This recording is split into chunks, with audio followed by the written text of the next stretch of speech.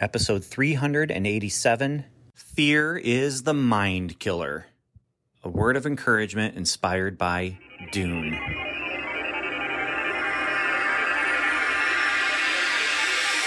Welcome to the Strangers and Aliens podcast. Strangers.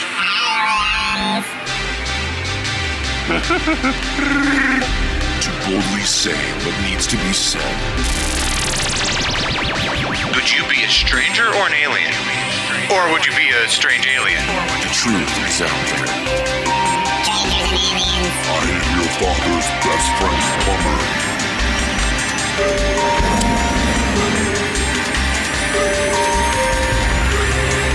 Superman. Wonder Woman. Heroes. Villains. Captain Picard versus Captain Kirk. Do you think that there's room in sci-fi for God? The very first thing that God did was that he created something. So we have a creative God. This is Strangers and Aliens podcast.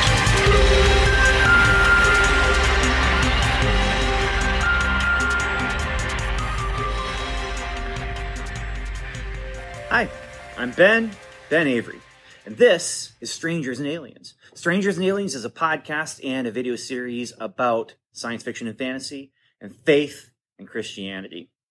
And you can find the podcast over at strangersandaliens.com. You can watch the videos at youtube.com/strangersandaliens. And this is going out to both feeds. So I don't know where you're listening to this or watching this, but however you're doing it, I'm glad you're here. I'm glad you're spending some time with me, because this is actually going to be more of a commentary on something that happens in one of the most famous pieces of science fiction that there is. And that most famous piece of science fiction that there is Dune.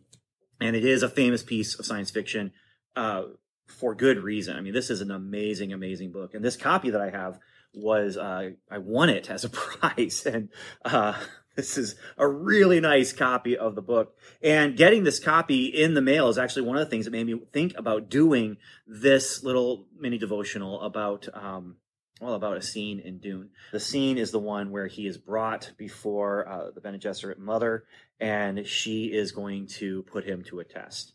Now, just so you can see, though, this volume here, I'm going to take the dust jacket off in just a moment because it's just going to be easier for me to read from it. But the cover is beautiful with just the color design on there with that blue and orange.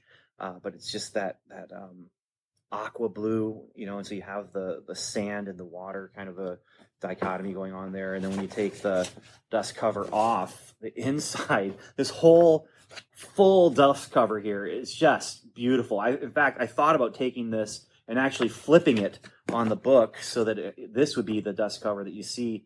It's just beautiful with the dunes and just very old school feel with the painting style and everything. And then on the inside front cover, there's another painting of some caverns here, and then you have sandworm there in the back cover, and the moons in the background. Just some beautiful artwork there. But then kind of imprinted into the front cover is this phrase. And if you're watching from the video, I hope you can see it. And if you're listening on the podcast, I know you can't see it. But it says, "Fear is the mind killer." And so I said, getting this copy of this book and then seeing the movie caused me to think about this idea. Well, this is what caused me, is when I took off the dust jacket and saw this where it says, "Fear is the mind killer." And it just got me thinking. It's a great scene, and what's going on there's some really interesting things going on. There's a lot going on, but the main thing is he's standing before her, and she puts the Gom Jabbar near his neck, and it's going to, if he moves, just even the slightest movement, it'll prick him, and it will kill him. And so she is testing to see if he is a human or not, and an animal will succumb to fear to get out of a situation. An animal will gnaw its leg off to get out of a trap. So she has this pin, or this needle basically, to his neck, and then she puts his hand in a box, and that's the whole thing. That's just the famous visual, putting the hand in the box. He has to then survive the pain. The pain is going to cause him to move or not, and he thinks about the litany against fear. So he's trapped If he moves, he dies. And so the book says, and whatever it was, he knew himself caught in it, trapped by that hand at his neck, the Jam Gabar. He recalled the response from the litany against fear, as his mother had taught him out of the Bene Gesserit rite. I must not fear. Fear is the mind killer. Fear is the little death that brings total obliteration. I will face my fear. I will permit it to pass over me and through me. And when it has gone past, I will turn the inner eye to see its path. Where the fear has gone, there will be nothing. Only I will remain. And he passes the test. He does better than anyone has ever done. And of course he has, because he is the one, capital O. He is the chosen one, the Messiah. And later on, this idea comes back. And there's a couple different times where they talk about the litany, but one of the times is when they are trying to escape. It's Jessica and Paul. Jessica is Paul's mother. And they're trying to escape, and they're flying through a terrible sandstorm. They get out of the storm, and Jessica felt her heart pounding. She forced herself to calmness, looking at the diminishing storm. She felt reborn. It was like the litany, she thought. We faced it and did not resist. The storm passed through us and around us. It's gone, but we remain. And then he thinks the same thing. Later on the page here, he shivered. The sensation was magnetic and terrifying, and he found himself caught on the question of what caused this trembling awareness. Part of it, he felt, was the spice-saturated diet of Arrakis, but he thought part of it could be the litany, as though the words had a power of their own. I shall not fear. Cause and effect. He was alive despite malignant forces, and he felt himself poised on a brink of self-awareness that could not have been without the litany's magic.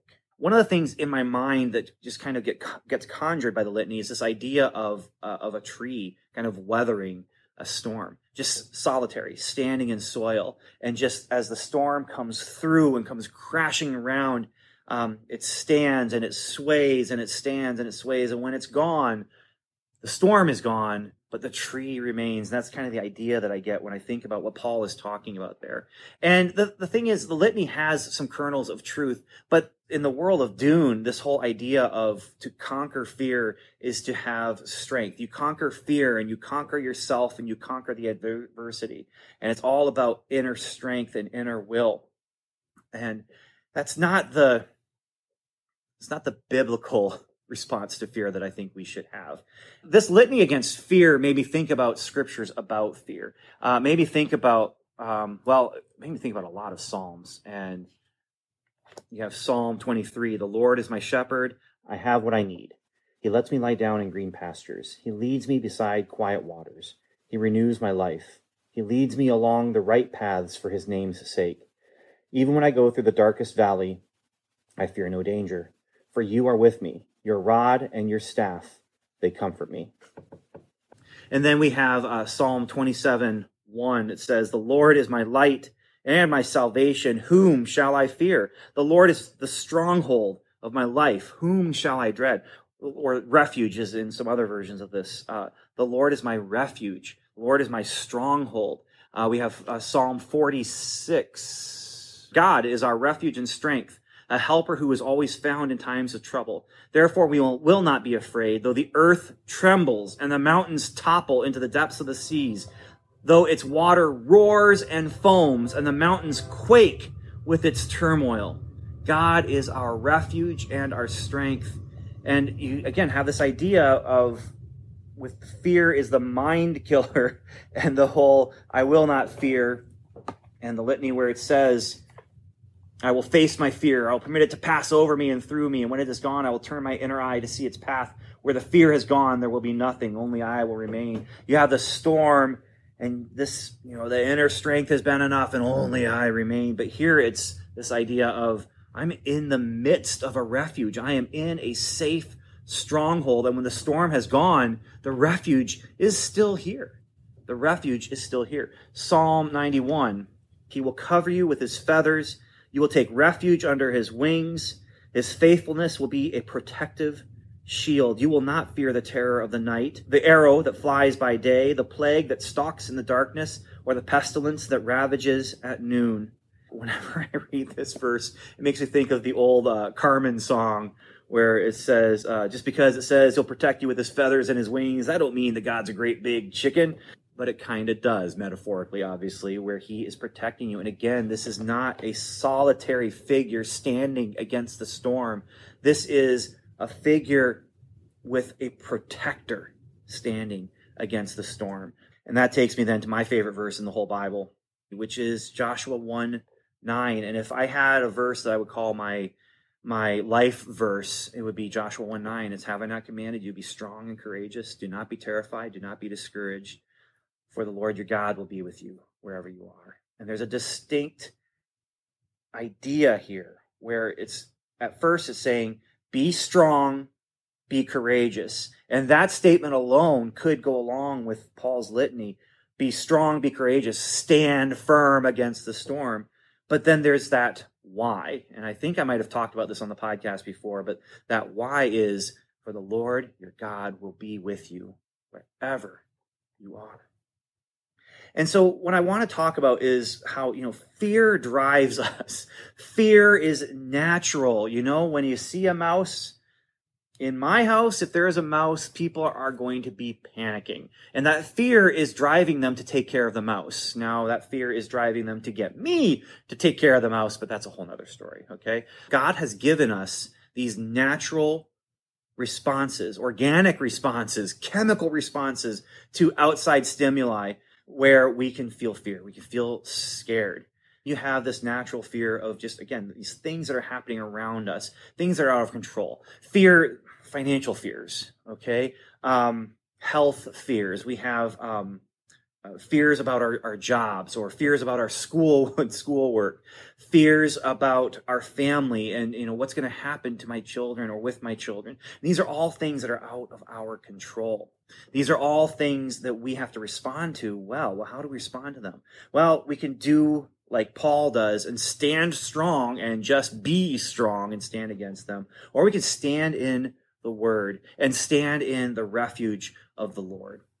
Fear needs to not just drive us to act and not just drive us to panic, but it needs to drive our focus. Mark chapter 4, verses 35 through 41 gives a great example of fear and its focus. On that day, when evening had come, he told them, let's cross over to the other side of the sea. So they left the crowd and took him along, since he was in the boat. And other boats were with him. A great windstorm arose, and the waves were breaking over the boat, so that the boat was already being swamped. He was in the stern, sleeping on the cushion.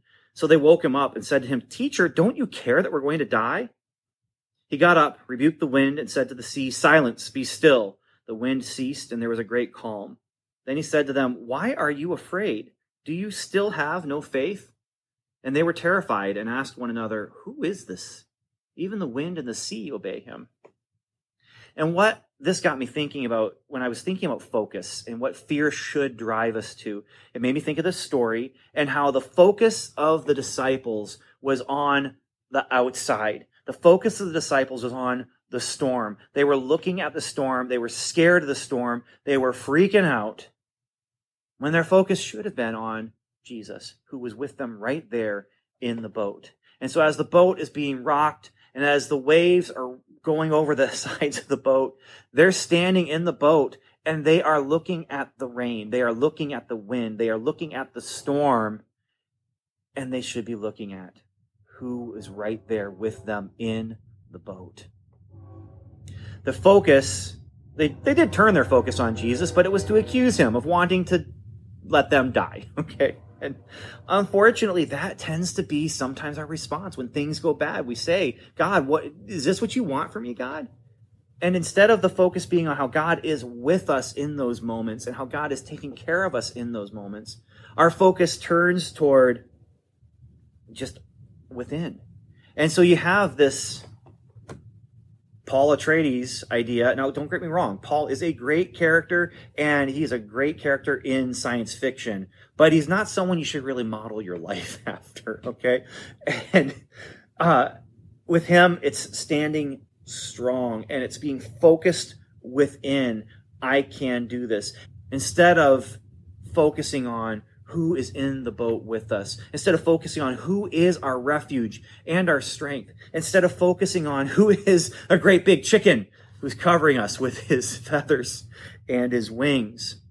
And so when those financial worries happen, and when the relational worries happen, when it's like, I don't get along with my spouse, what do I do? Or when it's like, I am all alone, I am lonely, what do I do? Or when it's like, my kids, they don't understand, they're just doing their own thing, what do I do? Or when it's your parents, my parents don't understand me, and I need to be, who I was meant to be, what am I going to do? All of these things are things that we can have emotional responses to, yes, but we also need to weather the storms in the refuge that God has made. And that refuge is He Himself.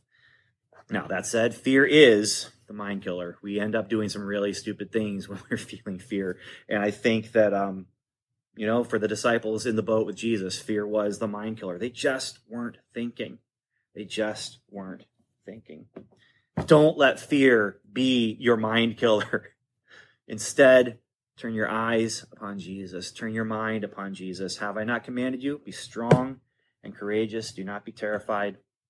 Do not be discouraged, for the Lord your God will be with you wherever you are. And I just want to say then, thank you so much for spending time with me. Please hit like, hit subscribe if you're watching the videos. And don't forget, you can subscribe to the audio podcast wherever you find podcasts. Just look for Strangers and Aliens. And I want to thank you once again for spending some time with me. And wherever you go, wherever you are, remember, Lord your God will be with you. And also, I want to wish you Godspeed.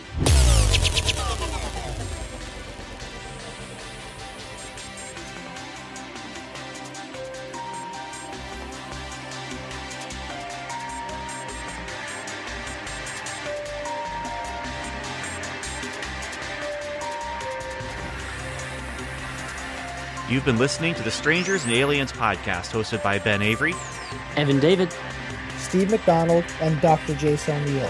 Our music was composed and mixed by Tim Leffel. We'd love for you to join the conversation by going to our website at strangersandaliens.com, where you'll find show notes, articles, reviews, and more. You can also email us directly at podcast@strangersandaliens.com.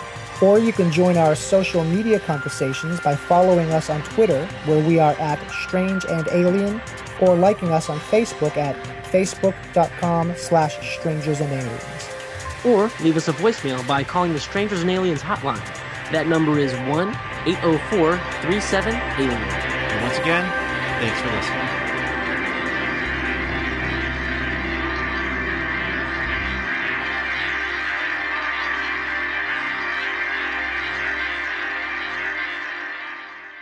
I don't mean that God's a great big chicken.